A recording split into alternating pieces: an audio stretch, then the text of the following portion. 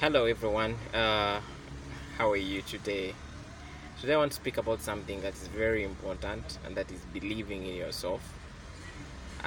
Many times we think we are not worthy, we cannot do what we are supposed to do because we see ourselves less of others. We see ourselves less of the things that we've been given to either take lead or either own up. I want to tell you today that it's good for you to believe in yourself, believe in your capabilities that are within you. It doesn't matter what your background may look like. It doesn't matter what you may think about yourself. Remember, your abilities are based on the person that created you, the person that gave you that inner potential that you have yet to explode. I'll give you a reference from the Bible. I love a man called David.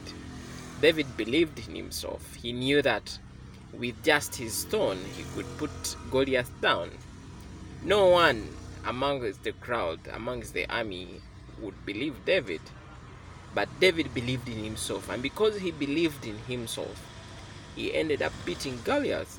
So I don't know what situation is it for you. Maybe you're applying for a job.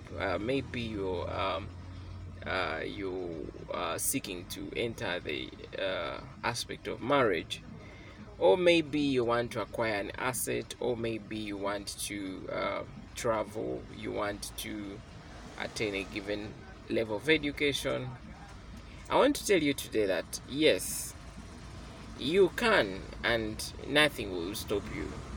Believe in yourself and go after it, because I know whoever believes in himself and goes after that they desire, they actually achieve. So I want you to continue believing in yourself. Go for the things that you're meant to do. Go for the things that you love. Go for the things that you were created for. Thank you very much for watching this. Once again, this is Samuel Ibanda, your motivational coach. Thank you. God bless you.